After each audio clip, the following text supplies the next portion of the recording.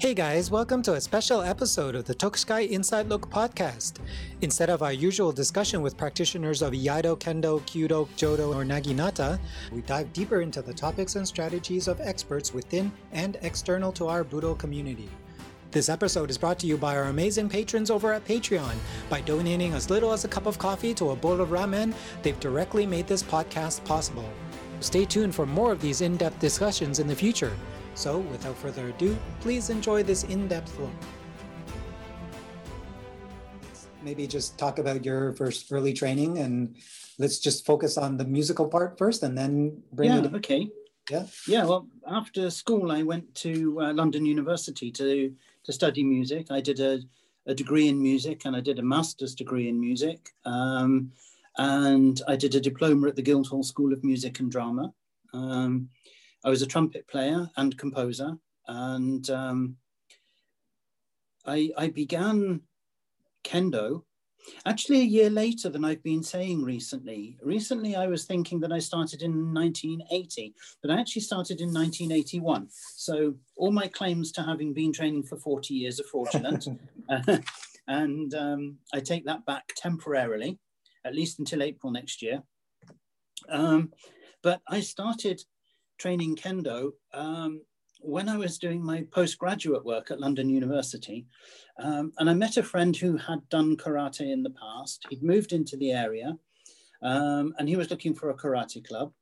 And we looked around and we accidentally came across a kendo club run by a Japanese teacher. And we went along to look. And it was clearly authentic, you know, even with me having no knowledge, but he having his karate knowledge, it was clear to both of us that it was authentic, and we joined. He didn't stay very long. He found the karate club that he wanted to, but I stayed with it. So about a year later, in May 1982, just about the time I was receiving my master's degree, I started doing Iaido, and from that time I was training 6 or 7 days a week, Iaido and Kendo, and just built it up from there. So my Iaido Shodan was in August 1982, so that's kind of the kickoff point. That was the first seminar that I went to. It was the first time I'd seen a high-grade teacher. That was Ishido Shizufumi Sensei, who was 7th Dan Kyoshi at the time. Obviously, he's 8th Dan Hanshi now, but he was 7th Dan Kyoshi then. And it was my first experience of working in a big dojo, my first experience of working with a high grade, my first experience of a taikai, and my first experience of a grading, all in 2 days. It was pretty hectic. So I just want to quickly go back to when you were first introduced to kendo. One, why did your friend believe that you would be interested in something like this? If you're a music major, you typically don't see someone being also active and into something where you're like technically in combat. It was the other way around. We were having a conversation and he was talking about how he had done karate. And I was saying, because I'm sitting at a desk all day, I need to do something physical to get fit. Let's go and try and find something. So it was my initiative in the first instance. Okay. So had you looked at other stuff, and then how did you land on trying kendo? Well, no, we hadn't. We were quite simply looking at all of the adult education classes in the area.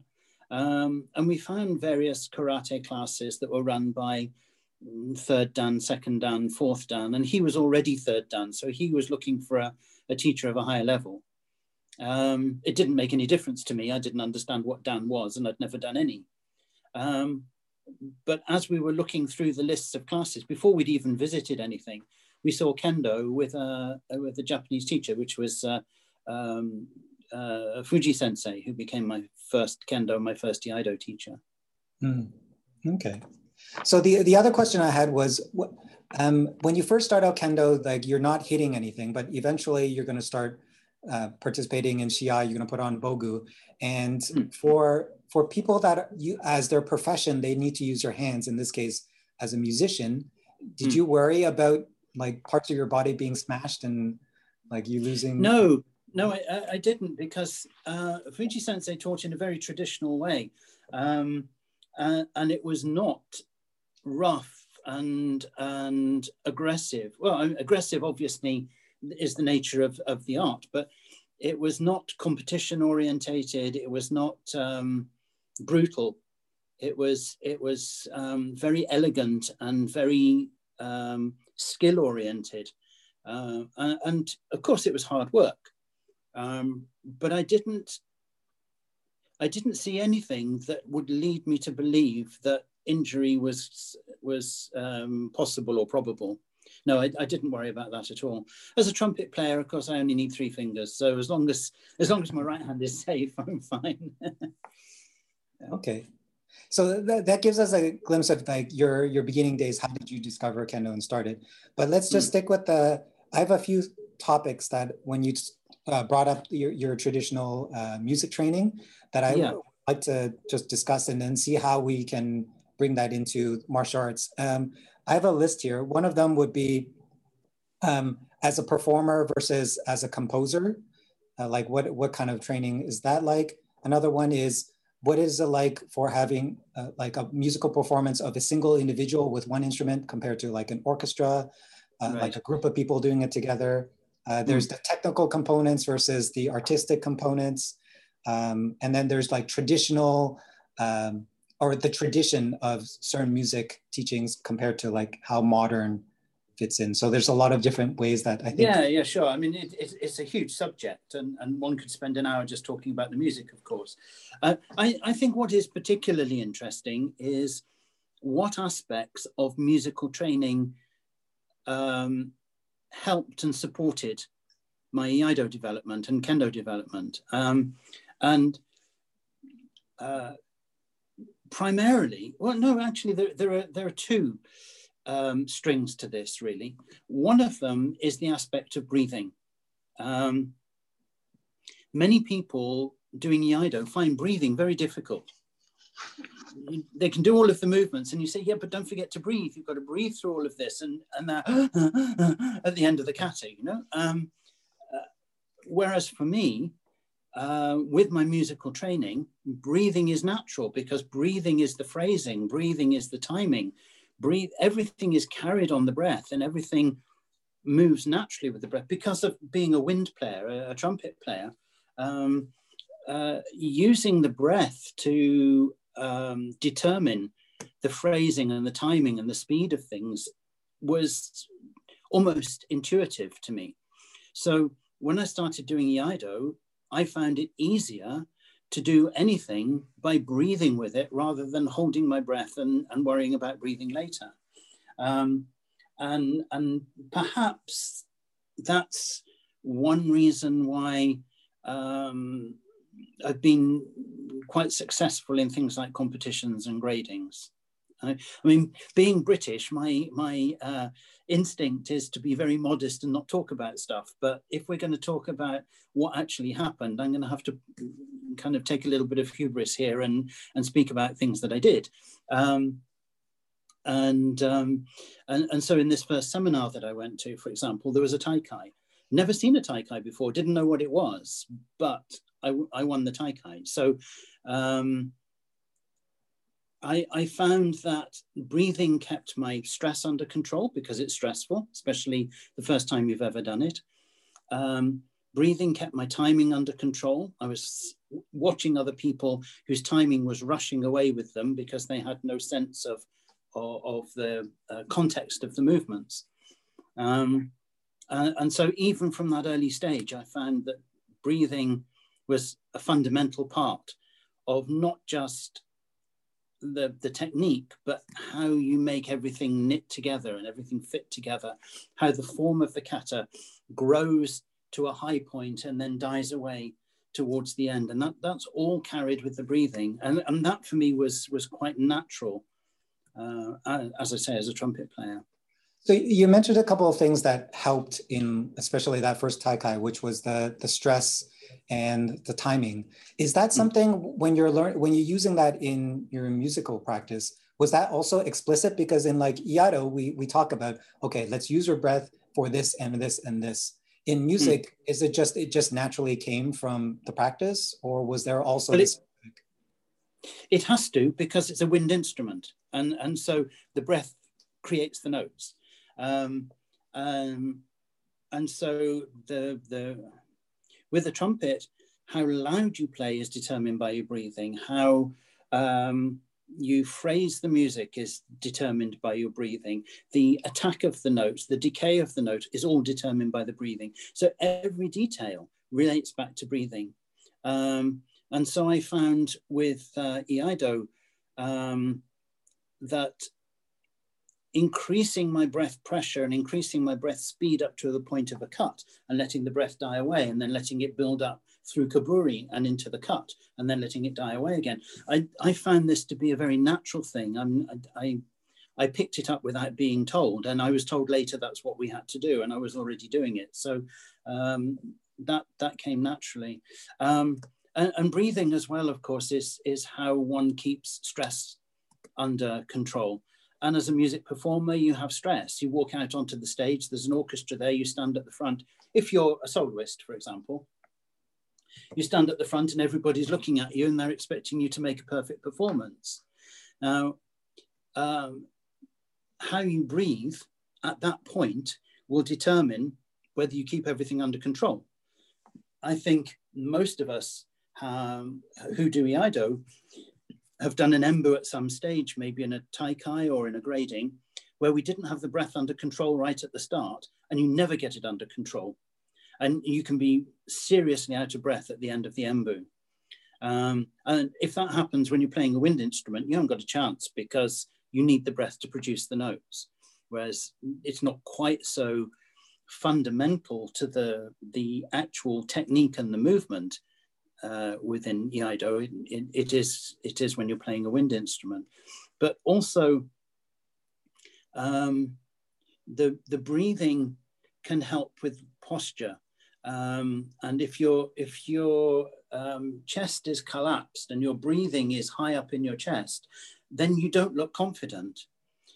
And this is important for an Iaido embu. If you're doing a grading, for example, you want to walk out there looking like you own the place.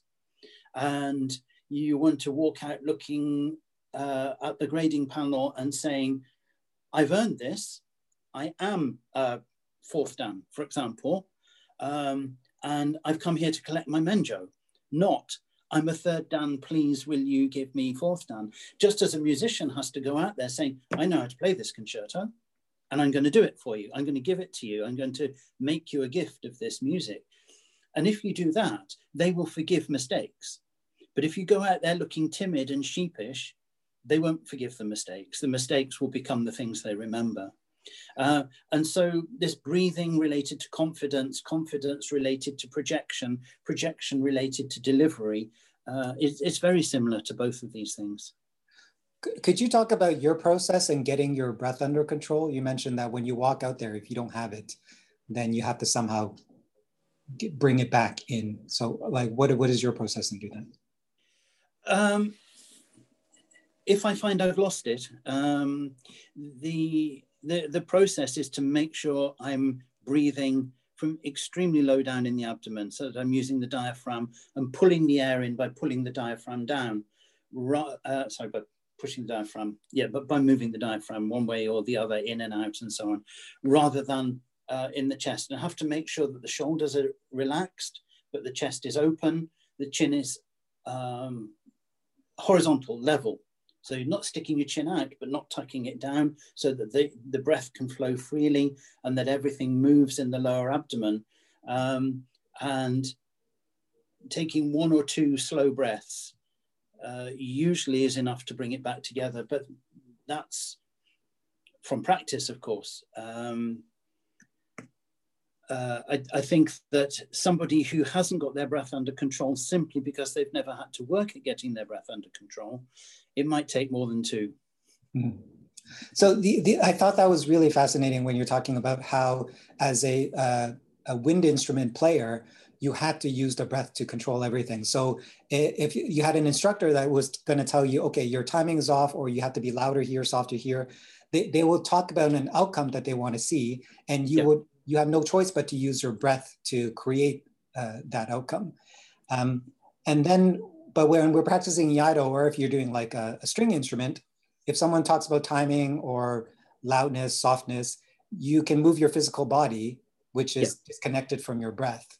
So how might you reconcile that? Or for someone that has the experience of playing a wind instrument, it seems like it's natural to breath with the outcome. How would you bring that to someone that doesn't have that experience? Oh, I think you just have to work at developing it. It's as simple as that. Musicians who are not wind instrument musicians will still use their breath to help with timing and phrasing and body movement. So, you know, if you're watching somebody playing a violin concerto, for example, you will see that they move their body quite a lot. And a pianist will move their body quite a lot because they feel the rhythm in their body. Not necessarily directly through the breath, but the breath will be part of that. And with Iaido, if you're performing a kata, it's just something that you have to develop. With a wind instrument, it's obvious that you're getting it or not getting it because you get the feedback of the sound coming out. Whereas if you're doing an Iaido kata, you don't get that kind of feedback. Now, somebody of high experience can look at a person who's doing a kata and say, you're not breathing. They can see it, they can feel it, they understand it, even though the sequence of moves may still have come out. But it is still something that you need to develop. I was just lucky that I had already developed that in a previous study and was able to bring it with me to the art, but certainly wouldn't have got to where I am now if I hadn't learned to do those things. Do you remember seeing, if I don't know if you ever played in an orchestra with like stringed instrument players, but can you make the same view of someone that's playing and you say, okay, you're playing a violin, but you're not breathing properly? What does that look like and how do you correct it? I'm not sufficiently knowledgeable about violin technique to know how much that would apply. It would be very difficult to say. I mean, you can hear the rhythm, you can hear the timing, you can hear their phrasing, but very often you see that as a movement in the body more than recognize it as a function of breathing. It may or it may not be the case. I couldn't comment on that. Okay. So anything more you want to say about breathing? I have another topic I can move on to. Yeah, I think one of the things people don't appreciate when they do Iaido is how much breath control you have to have in the sense of the length of the breath, because ideally a kata should be performed in one breath, and a kata is about 35 to 40 seconds. That means that you have to learn to control your breath so that the out breath is about 40 seconds long, because some kata are 40 seconds. So you need to be able to cover that. And it's not necessarily the kata that you might think it is. You know, you look at Solgiri and you think, oh, that must be a long kata because there's 6 cuts, 5 cuts, whatever. But in fact, Maya takes longer than Solgiri, because the timing of the build up into the new Kitsuke and the time that is taken with Ochiburi and changing the feet actually adds so much time that it's probably one of the longest kata. It takes about 45 seconds. And so if you can do Maya in one breath, you're in with a good chance of being able to do all of the other kata in one breath. Yeah, so how do we... So as a trumpet player, that was an important issue, because you know, the length of the phrasing, and when you choose to take a breath, there are only certain places where you can take a breath, and you look at a piece of music and you think, oh my God, I've got to get from here to here without taking a breath. And the trap that we fall into is to take a deep breath, and that's the worst thing that you can do.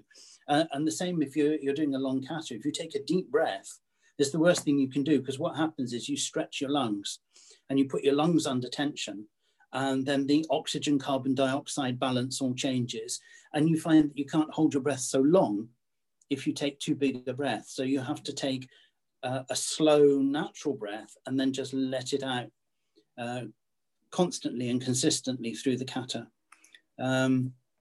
Yeah, that's all I can say in a conversation. If I was working with a student, it might be different, but in a conversation, that's about it. Well, that's so interesting that you can look at a piece of music and just say, okay, at these points, I need to be breathing out, or at this rate, or at this like amount of pressure. Can you, when you look at a kata, do you have the same type of thing? Like for Nikitsuke, because it's this length, you need to breathe out at with this strength for this length of time compared to when you're doing Furiko? Yeah. Oh yeah, absolutely. And it's different with different kata as well. I mean, if you're doing something like Ukigumo, or you're doing something like Takiotoshi, or Sogiri, or Nukiuchi, they're all completely different timings, and you have to have a breathing rhythm that suits the timing of that kata. So could you walk us through maybe just one kata right now? Maybe choose one that has a more abnormal type of rhythm to it. I don't know, maybe something from Seitei that everyone knows. Yeah, if you take Kezagiri, for example, you have 3 steps towards the opponent, which are a small, medium, long step, accelerating, and your breath has to maintain a constant pressure, because your hara has to be centered and strong and pushing directly towards the center of the enemy. And so your breath has to focus your body movement towards the enemy. And there's this dichotomy between the acceleration of the feet and the acceleration of the body, but the consistency of the breath. Your breath can't build at this point, otherwise you'll have nothing left for the cut. But then when you make the 2 cuts, the breath can increase to make the 2 cuts, the upward cut and the downward cut. But then it's easy to fall into the trap of letting your breath stop at the end of the downward cut, but in fact, it has to tail off. So, and then as it tails off, then you can begin your move back to Hasso Kamae and keep this constant fine exhalation during the Hasso Kamae, so that you're settled and confident. And when you make Ochiburi, maybe just a little bit more pressure to emphasize the tenuchi and the timing and the sharpness of the end of the Chiburi action. And that's usually where most people run out of breath. Mm-hmm.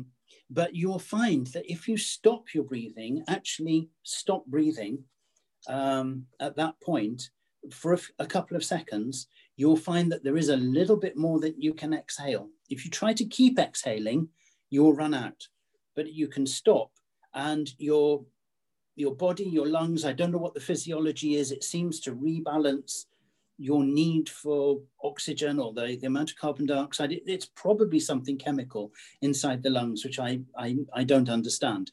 But you find that if you think you've completely breathed out, and then you stop and hold in the out breath position, you find that there is a little bit more that you can push out. If your abdomen is tight enough and your diaphragm is working hard enough, there's a little bit more that you can push out. And that's the little bit that you push out when you make noto. So I remember one teacher, I can't remember who it was. I don't want to falsely ascribe it to anybody, but I think it was Haruna Sensei, who said that the breath when you make noto is like a sigh of regret. It's just that last little bit of breath. Like the feeling is I didn't want to have to do that. And that's the end of the breath. So then as you bring your feet together, you can take a soft breath in, don't show it in your shoulders, take a soft breath in and walk back away from the enemy to your start position. Wow, yeah. Yeah, so all kata follow this basic format, but you have to time it according to what's happening within the kata. So if you've got something like Sampogiri, you've got 3 cuts in quite quick succession. Tang, sa, ha. You know, you've got 1, 2, 3. Whereas in Shihogiri, the timing is completely different because of the turns, the rotations, the directions you have to travel, the way you move your feet to get from one enemy to another takes a different amount of time. So the rhythm of the pulse of the breathing is different. This is my way of doing it. I know there are other ways of doing it. Morita Sensei teaches that it should be one constant, unending flow of breath all the way through. And he gets people in the dojo just to vocalize that. So constantly, whether you're making Nukitsuke, Kiriroshi, Chiburi, it's a different way of doing it. It's not an issue of right or wrong. It's just that's his way of showing that the breath has to be out all of the time. Haruna Sensei used to vocalize the two main cuts with the kiai, tang, and that's at the end of it is the conjunction that allows the feeling of continuity from the end of Kiriroshi into the Chiburi or the Zanshin Kamae, whichever it is that follows. When you think about how much air is coming out, like it sounds like there's the speed of the air coming out, but then there's also the quantity, which kind of creates equation for pressure. So when you think about it, is it always the same amount of air, but the different speeds at which you're blowing out creates the pressure, or do you somehow tighten your airwaves, creating less volume for the air to come out, and that's what creates the pressure? How do you think about that? That's an interesting question. I hadn't really thought about that. The question sounds complicated, and in fact, the answer is probably more complicated even than the question. You know, if I take that back to trumpet playing, for example, if you have a loud passage and you have a quiet passage, you would imagine that the loud passage requires more air, and therefore the loud passage, you would need more breaths. In extremis, that's the case. I mean, if you're playing extremely loud or extremely quietly, then yeah, it is different. But if within a kind of normal middle range, it doesn't change that much. So I would have to say that the quantity probably doesn't change very much. But the pressure changes, and that pressure changes as a result of the tightening of the abdominal muscles, what we generally call the hara, which from the breathing point of view, of course, includes the diaphragm, but the diaphragm area doesn't have to be hard and strong in the same way that the lower abdomen from the waistline down needs to be solid and stable.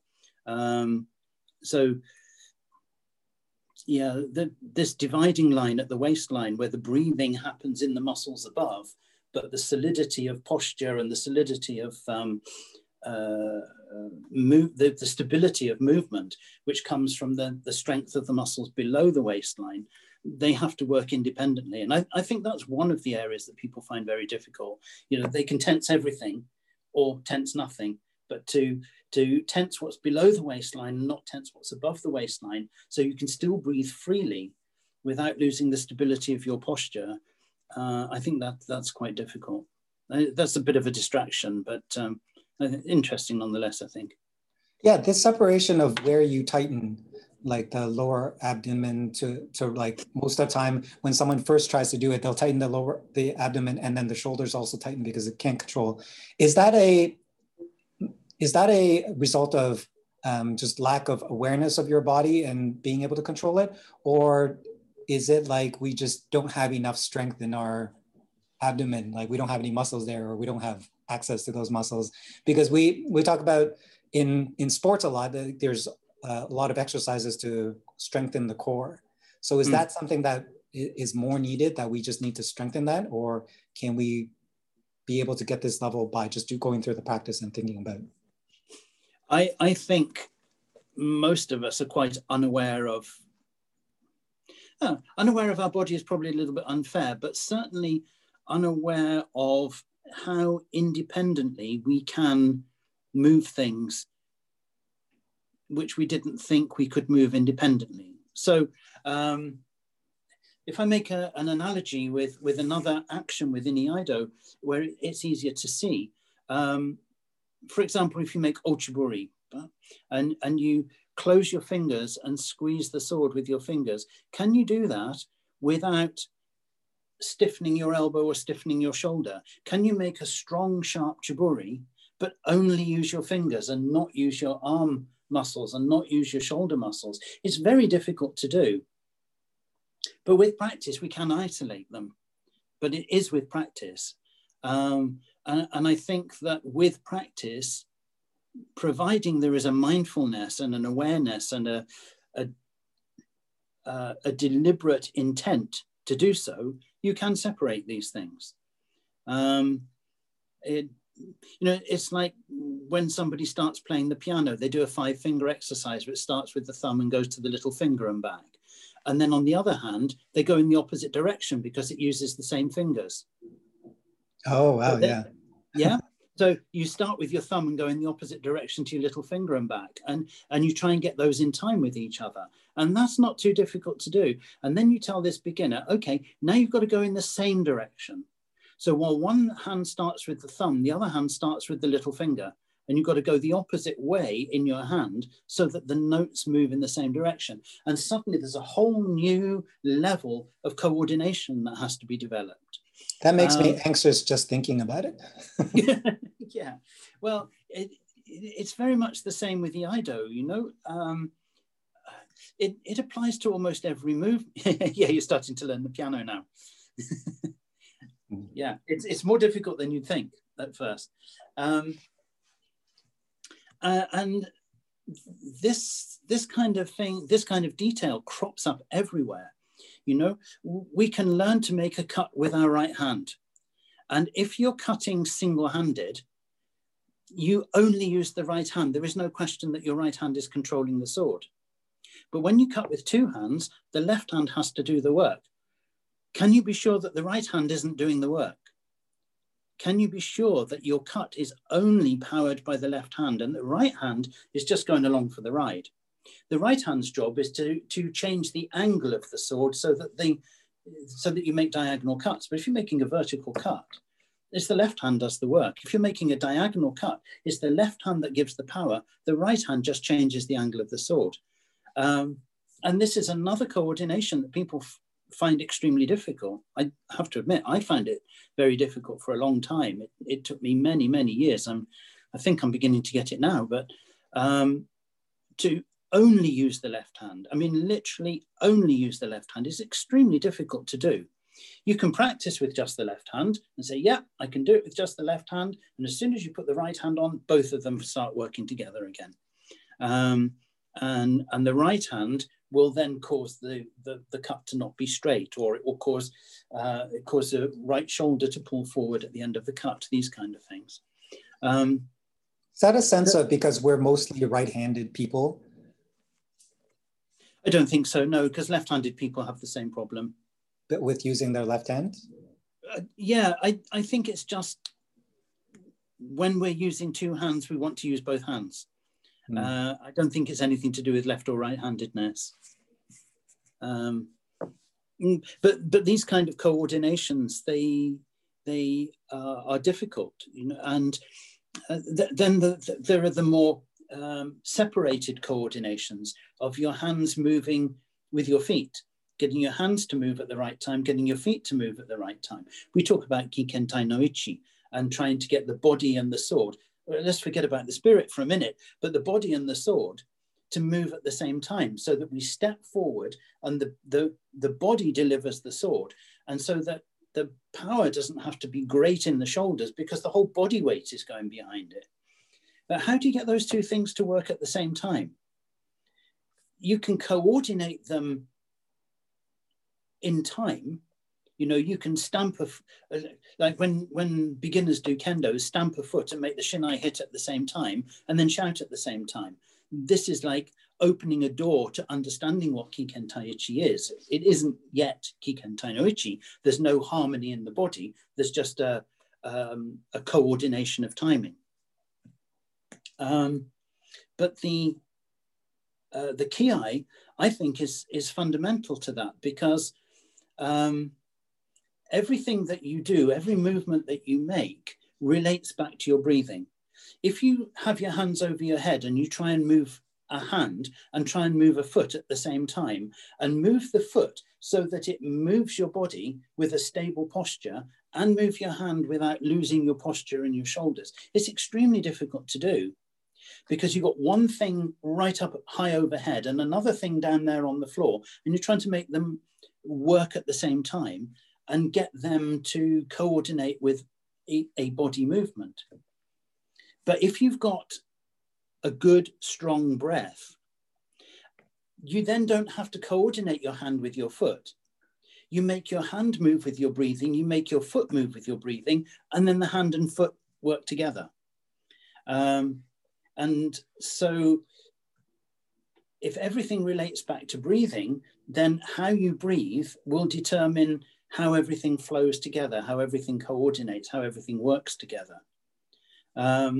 And so when I'm working with some of my higher grade students and they're making new Kitsuge and their right hand is too stiff and they're holding the sword too tight, I tell them to think as though your right hand and the sword is floating on your breath. So as you breathe out, it's floating with your breath and it comes out. And then you just close your fingers. There's no power, you just close your fingers. If you close your fingers with Seibiki at the same time as you breathe and tighten the hara, everything will be solid.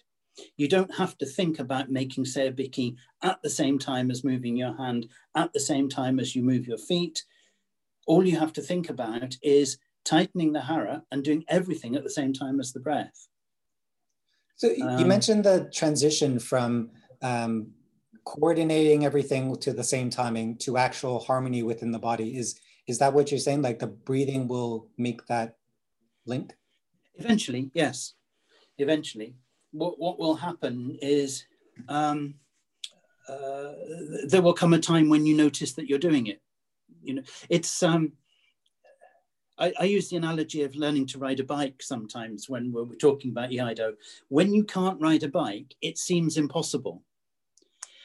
And when you can do it, you can't understand why you couldn't do it. But there is that transition moment where suddenly it comes to life and you're doing it and you didn't actually change anything, not consciously. You're just doing the same thing over and over and over again. And then one time, suddenly you're balancing.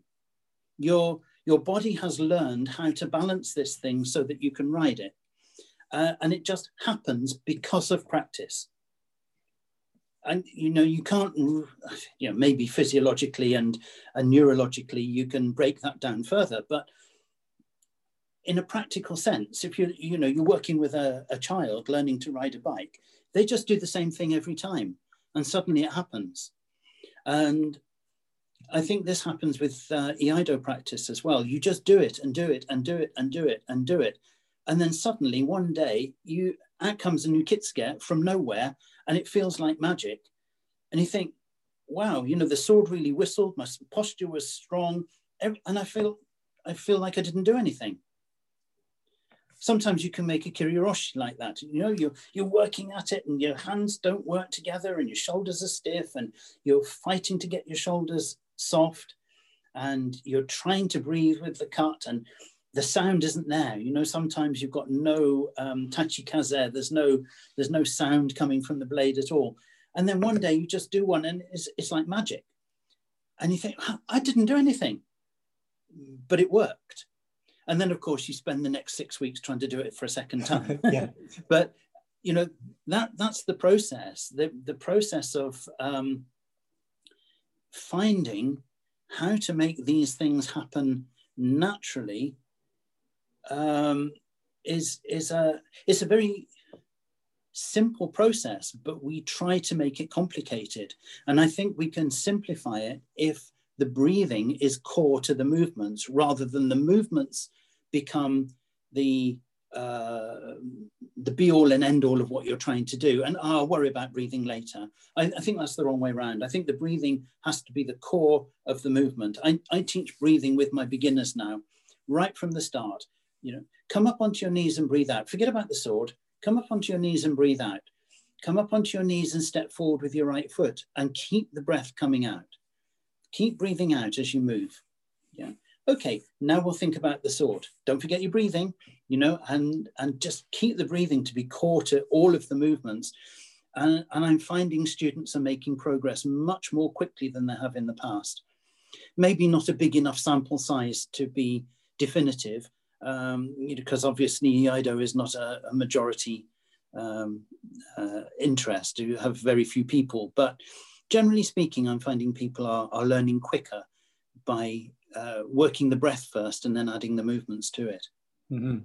So up until this point, we've been talking about the solo arts like Iaido and Kendo. Well, Kendo's not solo, but you have to do it your own way, and also playing an instrument by yourself. How do you think about using your breath to now be in harmony with others? So whether you're playing an instrument in an orchestra or you're doing something like Jodo where there's like a balance, and then even more so in Kyudo, we have to use breath to match our tachi, our group of 5, and move at the same time, do things in harmony. How do you think about using breath as a group? That's a difficult question, really. Playing a musical instrument in an orchestra, yes, you will use your breath to feel the phrasing in preparation to an entry. So if you're silent and you're waiting to come in, you have to use your breath to feel your place with everybody else so that you come in naturally and in time with everybody else. So there's a harmony there that comes from, moving your breath at the side of them and then just entering with them.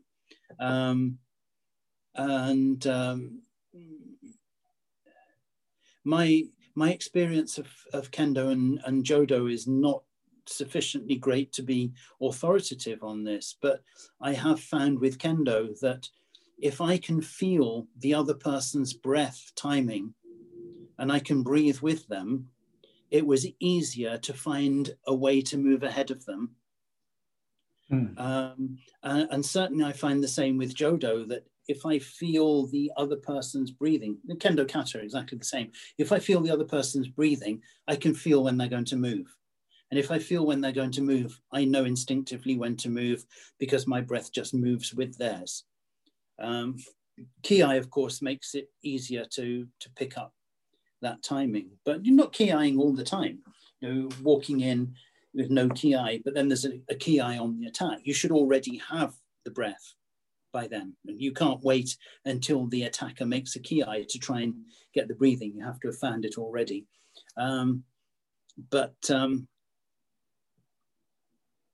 With a lot of practice, I've found that I can feel the other person's breathing and then move in time with their breathing. Whether that harkens back to musical experience and working with orchestras, I wouldn't like to say. It's the time difference is huge, and it may still be latent inside me it's working, or it may just be that I've picked this up separately. Mm-hmm. So another topic I wanted to bring up was how the quality of the tools impacts your performance. So instruments, we can say you have cheap ones and then you have the super expensive ones. Same thing with sword, there's quality, high quality, low quality. How do you see these things relating to each other from music and martial arts? With music, it's fairly essential because take the trumpet because that's my experience. With a cheap instrument, the tone quality varies across the range. So it might be harsh in one area, it might be soft in another area, and so on. And you can't have that variation. And also, the quality of the engineering in cheap instruments tends to make certain notes quite badly out of tune. And it's very difficult for the player to push that back into tune with their technique. It's possible, but they don't want to be working at that all of the time. They want to know that if they blow into the instrument, the note's going to come out fairly much in tune most of the time. So with performance, you do need an instrument of a quality that matches your ability and experience. But with Iaido, I used to be very sensitive to the quality of the sword.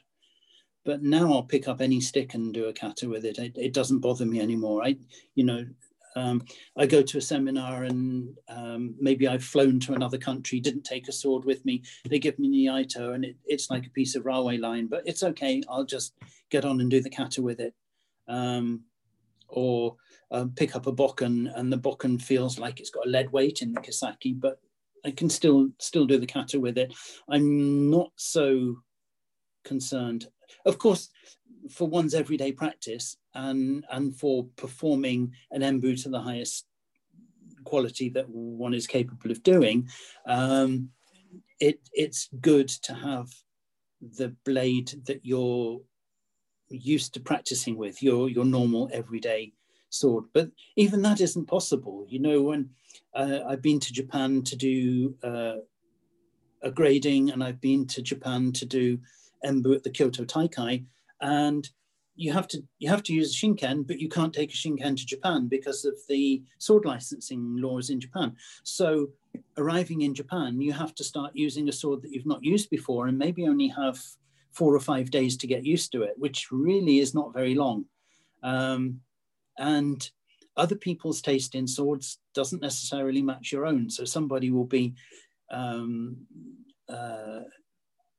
really excited about the fact, I've got a really, really lovely sword you can use. Please use my sword. And thank you very much. Thank you very much. You take it out, you think, oh my God, I'm going to have to use this for 5 days. It isn't necessarily that it's bad quality. It's just that we're used to different things. And so from that point of view, it's necessary to be able to get used to a sword very quickly and not to be too critical of the weapon. Just get on with it and do it. So one thing I think about, or I hear, because I don't have a custom sword, but there are like the macro construction features, and then there's the micro ones. So macro ones are like the length, the overall weight, and the balance. And then micro ones are like how long the tsuka is compared to your hands. Is it shaped to your hands so that your people with longer fingers or shorter fingers can hold? How do you think about these qualities? And as you're growing up in level, which ones become more important?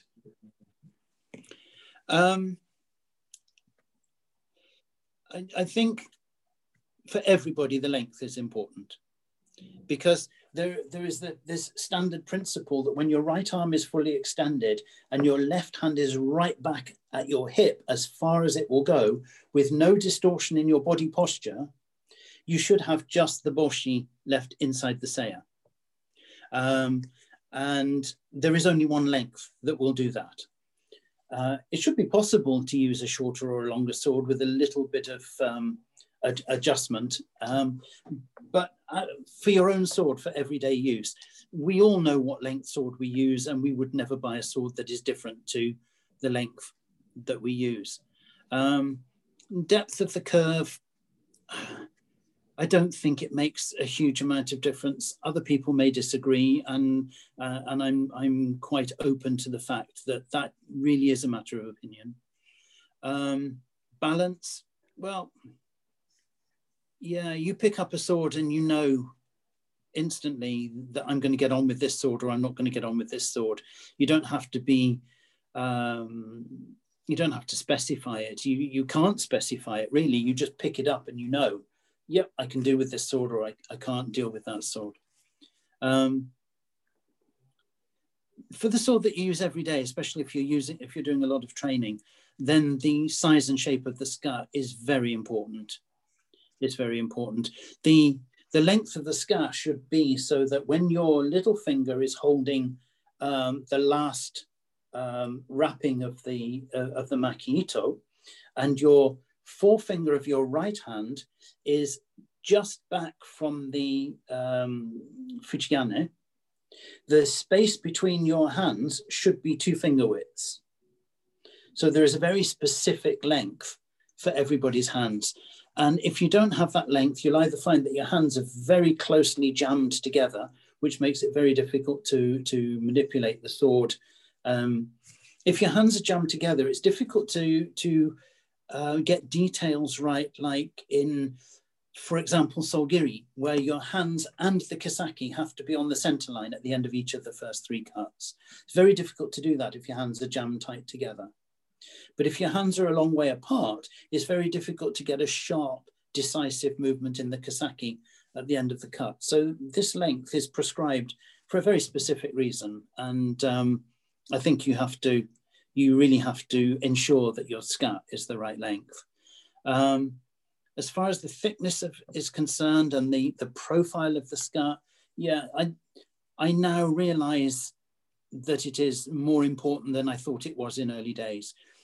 Again, when I go to another country and somebody lends me a sword and it's got a scat that feels like a pencil, and your fingers are, you barely feel the scat because your fingers are too long, you begin to realize that the thickness of the scat is quite important, because your fingertips have to fit into the white diamonds of the wrapping of the maki-ito. The fingertips have to fit there.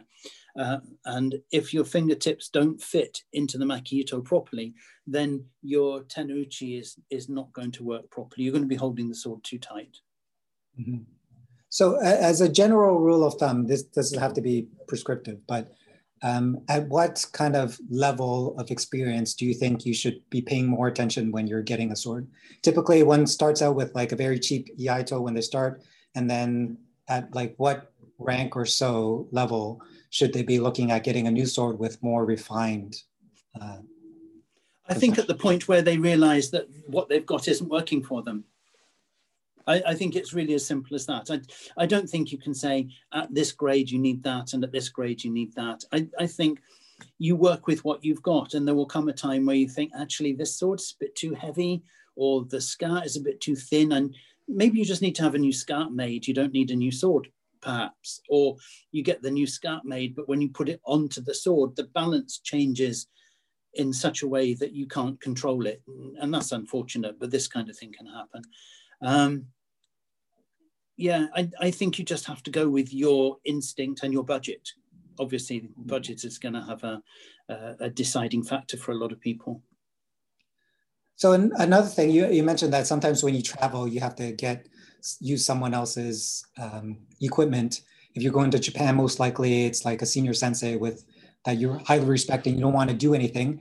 And similarly in music, sometimes you're playing something and then you're used to using like a $2,000 instrument, and sometimes someone gives you a $10,000. How does that play into your performance when you're thinking about it, when you're using something that's like not yours, doesn't belong to you, you know it's super expensive? That's a different type of pressure. Yeah, with wind instruments, you generally don't do that. It generally doesn't happen because of hygiene and so on. I think violinists would be more likely to, and pianists would be more likely to come across that kind of problem. And I don't have the experience of that. And as a trumpet player, the thing that would make more difference to me than anything else would be the mouthpiece.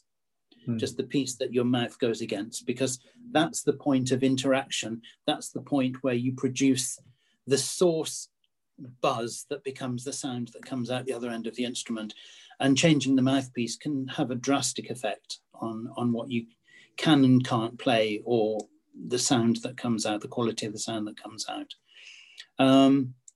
I think it's less appropriate to musicians than it is to budo when we're traveling around. You know, if I don't play very much now, but if I were to go to another country, I would take my instrument with me if I were playing. But if I'm training, I don't take a sword with me. I borrow one when I get there. Mm-hmm. I'm probably better at iaido than I was at trumpet playing, to be honest. Do you have an experience you can talk about where you went to Japan and you had to use someone's sword for an embu or something? And yeah, in 2000 I went to Japan for the first time, and that was my first attempt at 7th dan grading. And Haruna Sensei had borrowed 2 swords from 2 of his students, and I could choose which of those 2 swords I wanted to use. And one of them had a balance very similar to my own, very similar, but the shape was different, the curve was quite different. And the other one, the curve was very similar, but the weight and the balance was totally different. And so I chose the one with the similar balance, the similar weight. But the amount of training that I was doing in preparation for a 7th Dan grading was just unreal. I mean, it was like 10 hours a day for a week, really hard work training. And having a sword that isn't the one you're used to, even if it's only slightly different, you start to get aches in places, you know, you didn't know you had places, and muscles are aching that you didn't know existed. It's really, really hard work. So if it were just a case of picking it up to do an embu, like if I'm teaching in a seminar, I go to Switzerland and somebody will lend me Nyaito, I'm not doing many kata. I'm just doing a little bit of a kata here and a little bit of a kata there, maybe demonstrating a kata slowly. It doesn't have that stress on the body. But if you're going somewhere and doing a huge amount of training in preparation for a grading, for example, it has an enormous stress on the body, really, really enormous stress on the body. And it certainly focuses your mind on the day of the grading. Sorry, I just need, there's a spider on the table. I just want to get rid of. Okay. Do you have a little bit more time? Because I still have a few questions related to the music. Sure. And I also made notes here to talk about the type of training that I did immediately after passing 6th and 7th Dan, or maybe we can leave it for another time. I think that will cover another whole interview. So, because I think just this music stuff, there's so much. No, I don't want to be hogging these by doing 3 or 4 when everybody else has only done 1. Well, yours was number 4. We're almost at 50. So if we wait till like after 54, it would have been 50 episodes between your first one. Okay. Yeah. No, but this is useful. And I that I want to develop this area too. So another question related to these is how do you think space affects a performance? So obviously in music, we can be clear there's like the resonance will change the way you feel it. But also like if you were to demonstrate Iaido in a gymnasium compared to at the Kyoto Taikai in the Budokan, there's also difference there. How do you think about these differences in the space and how that impacts the performance? And then how do you change the way that you do your performance or you feel the performance in those cases?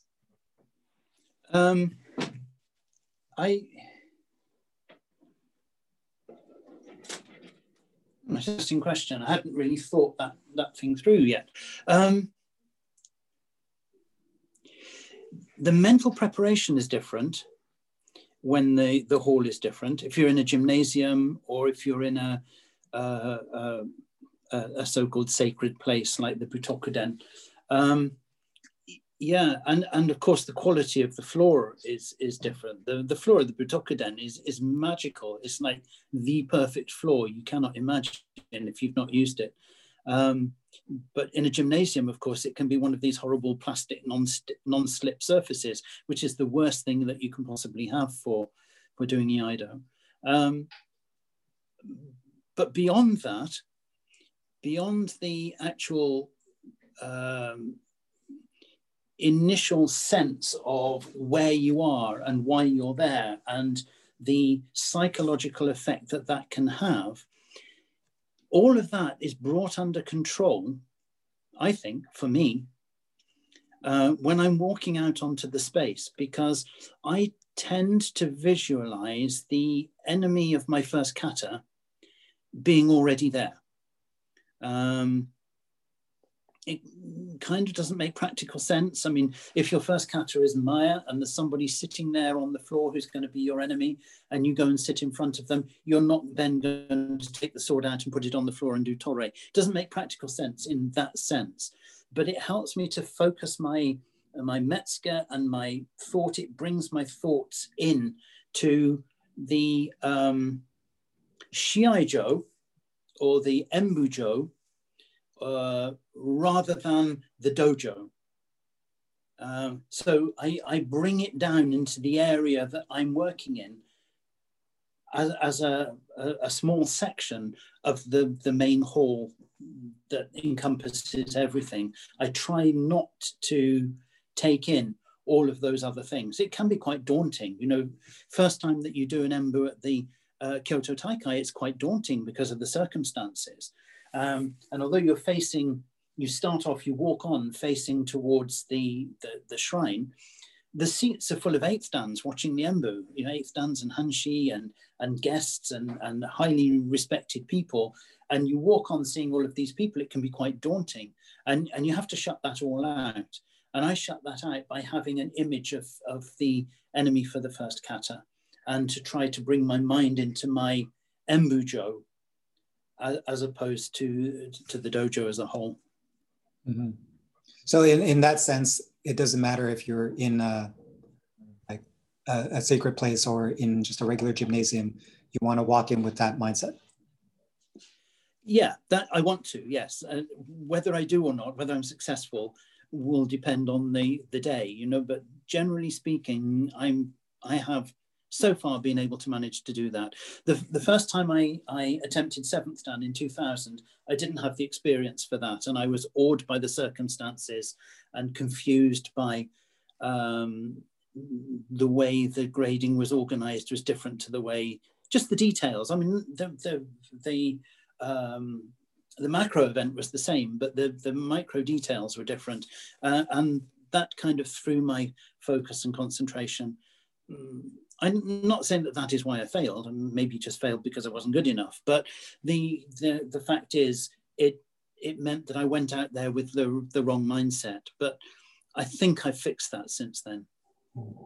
What do you notice about the sound also in a space? Like sometimes you're in a big gym, the fans are going, you can't hear anything. Sometimes it's more quiet and you can hear like the breathing of the audience and the friends. And then if you go to it, and then some places you can't hear the cutting sound, some places you can. How does that kind of change how you feel about the space? Not so much now as it used to, certainly. But it used to, if I couldn't hear my sword, I would just think I wasn't cutting very well. And then, of course, you put more power in and you try and cut faster and try and get a sound that you can hear. And of course, that's completely the wrong thing to do. And I've learned not to do that now. I've learned that the feeling in my hands is what tells me whether I'm cutting correctly or not. A lot of noise can be distracting, but again, if you keep a good mental focus and your focus on Kasoteki is strong enough, you can cut all of that out. You can cut all the superfluous stuff out if your belief in your Kasoteki is strong enough. Everything else disappears. Mm-hmm. Okay. And then the kind of last general theme I had that I wanted to talk about was how do you, in a performance, go from, and this might be over time and experience, go from being technically perfect and sound to making it your own, adding your own feeling, adding your own aji or taste. So it's what does technically perfect mean? As according to the book, the angles and all that, yeah. Yeah, I know what you mean. It's, yeah. Making it your own. This is a very important question, I think, because it's something that is misunderstood. If you think of Western arts generally, whether it be painting or sculpture or music and so on, and photography, and there are styles which the artist seeks to impose on the creation, whatever that creation is, and so, well, seeks to impose. No, maybe that's too strong a phrase. I take that back. But the artistic style of the time will certainly determine aspects of how they express what it is they're creating. So, for example, I don't know, early Beethoven couldn't have been any different to what it was because it's very similar to late Mozart and Haydn. He just couldn't be anything different. It wouldn't have been accepted. Nobody would have listened to it. Similarly, the artists of the time of Michelangelo and his contemporaries, they painted in a certain style and a certain manner and certain subjects. They were expected and they couldn't deviate far from those things. And so their skill was channeled into expressing certain things in certain ways. An artist, a photographer, for example, might move more towards landscapes and certain colors and certain designs and certain shapes. And so there will be a consistency in what they produce, which you might call their style. Now, whether that is consciously applied, which is what I said at first and took back, or whether it's not, whether it's just a process of development of their creativity, it's difficult to say. But there will be a style whereby, with a sufficient body of work, you can recognize the work of an individual creative artist. But with Budo, it's slightly different, because we are creating a performance of something that exists, but we're not trying to create our own performance of it, in the sense that we're not trying to create our interpretation. In fact, we're trying to do exactly the opposite. We're trying to show the kata rather than me doing the kata. And this is something that I say to students and people that I work with when they are working towards sixth dan and above. That is, you have to get to a point where, rather than saying, look at me doing the kata, you're saying, this is the kata. I'm doing it, but the kata should be a pure thing which is separate from the person doing it. It will not always be the same, because everybody is different. But those differences are natural aspects of their character, which come through in the specific timing, the specific choice of movements, the character of the movement of the weapon, and so on. And these are personal things. This is like fukaku, personal character coming through the performance, rather than personal interpretation applied to the performance.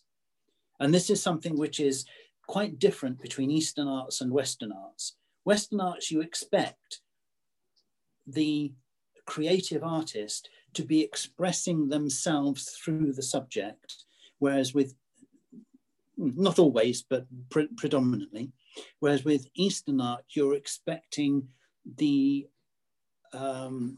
performance of the kata, or whatever it is, the song, the piece of music for shamisen or whatever, you're expecting that to be performed in a very pure, very correct, very precise way, but so precise and so correct and so well practiced that the natural character of the player comes through the performance rather than being applied to the performance.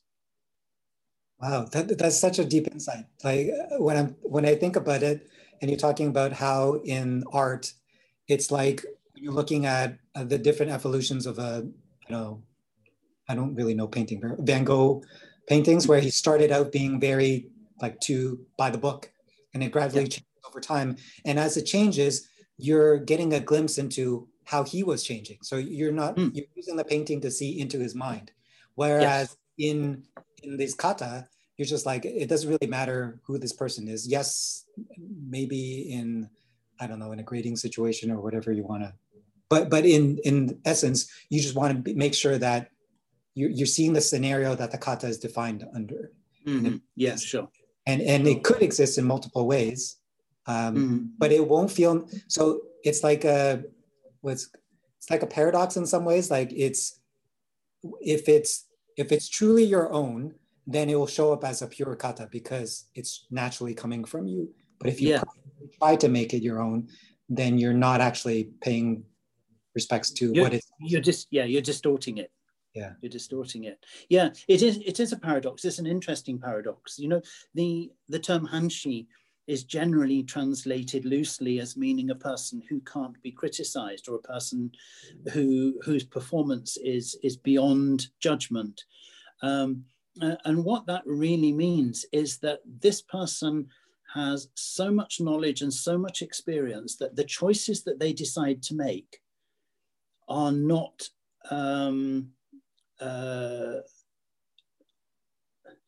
are not to be judged. They are sufficiently knowledgeable and experienced to be able to make a decision about how something is done, and that's it. You can't criticize it. But everyone does it differently. So if you take 5 hanshi at random and you get them all to do an embu of the same kata, all those kata will be different, but you can't say any one of them is wrong. So what does that actually mean? Well, it means that the substance of the kata is correctly performed, and any places where they've had to make a decision about something has come from a level of experience that is beyond criticism. And so that one is correct, that one is correct, that one is correct, but they're all different.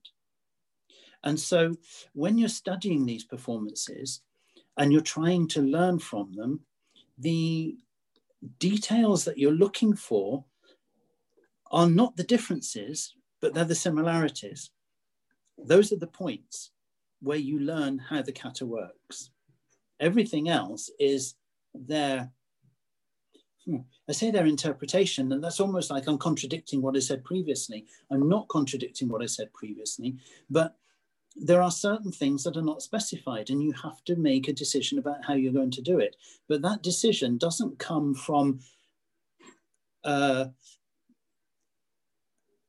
an ego-based desire to apply a personal style to the kata. It comes from a depth of understanding and knowledge that says, this is how I want to do it. This is how I will do it in order to express the kata in the way that I believe is the pure form of the kata. You'll have a different opinion to another hanshi, but that's fine. That's absolutely fine. It's where they're similar that is important. In the same way, if I bring it back to Seitei, probably it's easier to understand. There is the saying that there is only one Seitei, and the Seitei is when you do all of the things in the book as described in the book. But there are a lot of gray areas where they could be done slightly differently. And so if those things are done differently, how can you say that there is only one Seitei? Well, there's only one Seitei because the things that are described in the book must be done the way they're described in the book. So for example, you make Nukitsuke and you're going to lift the sword into Kaburi to make Kiriroshi. Now, we know, because the book says, that the Kisaki must thrust back past your left ear, the sword mustn't drop below horizontal, and it mustn't stop overhead. But what is the exact path of the sword? From Nukitsuke, you can see here with my pen, from Nukitsuke, does my hand and the sword rise at the same time as it goes past my ear and come up overhead? Or does my hand stay low and the Kisaki push up past my ear? And then this angle become the angle of the Kaburi ready to cut. These are two different ways of doing the same thing. And choosing which one to do is not imposing a style. It's making the technique as described practical in a way that you can reproduce and always do with consistency. And that consistency is important. That consistency becomes your personal character coming through. All those choices become your personal character coming through in the performance. Mm-hmm. Well, as usual, you always give us so much to noodle on in our heads. So this would take quite a while for me to even, I think, grasp some of that. But thank you so much for sharing this time. And I hope that, let's book another session for the how you practice after 6th Dan, how you practice after 7th Dan. But let's do that at your earliest convenience. You could just go to the same link. Okay, you've framed it in advance. No, but certainly we'll come back together and talk again. Well, so thank you so much. Sure. I'll talk to you again soon. Nice to see you. Bye now. Bye.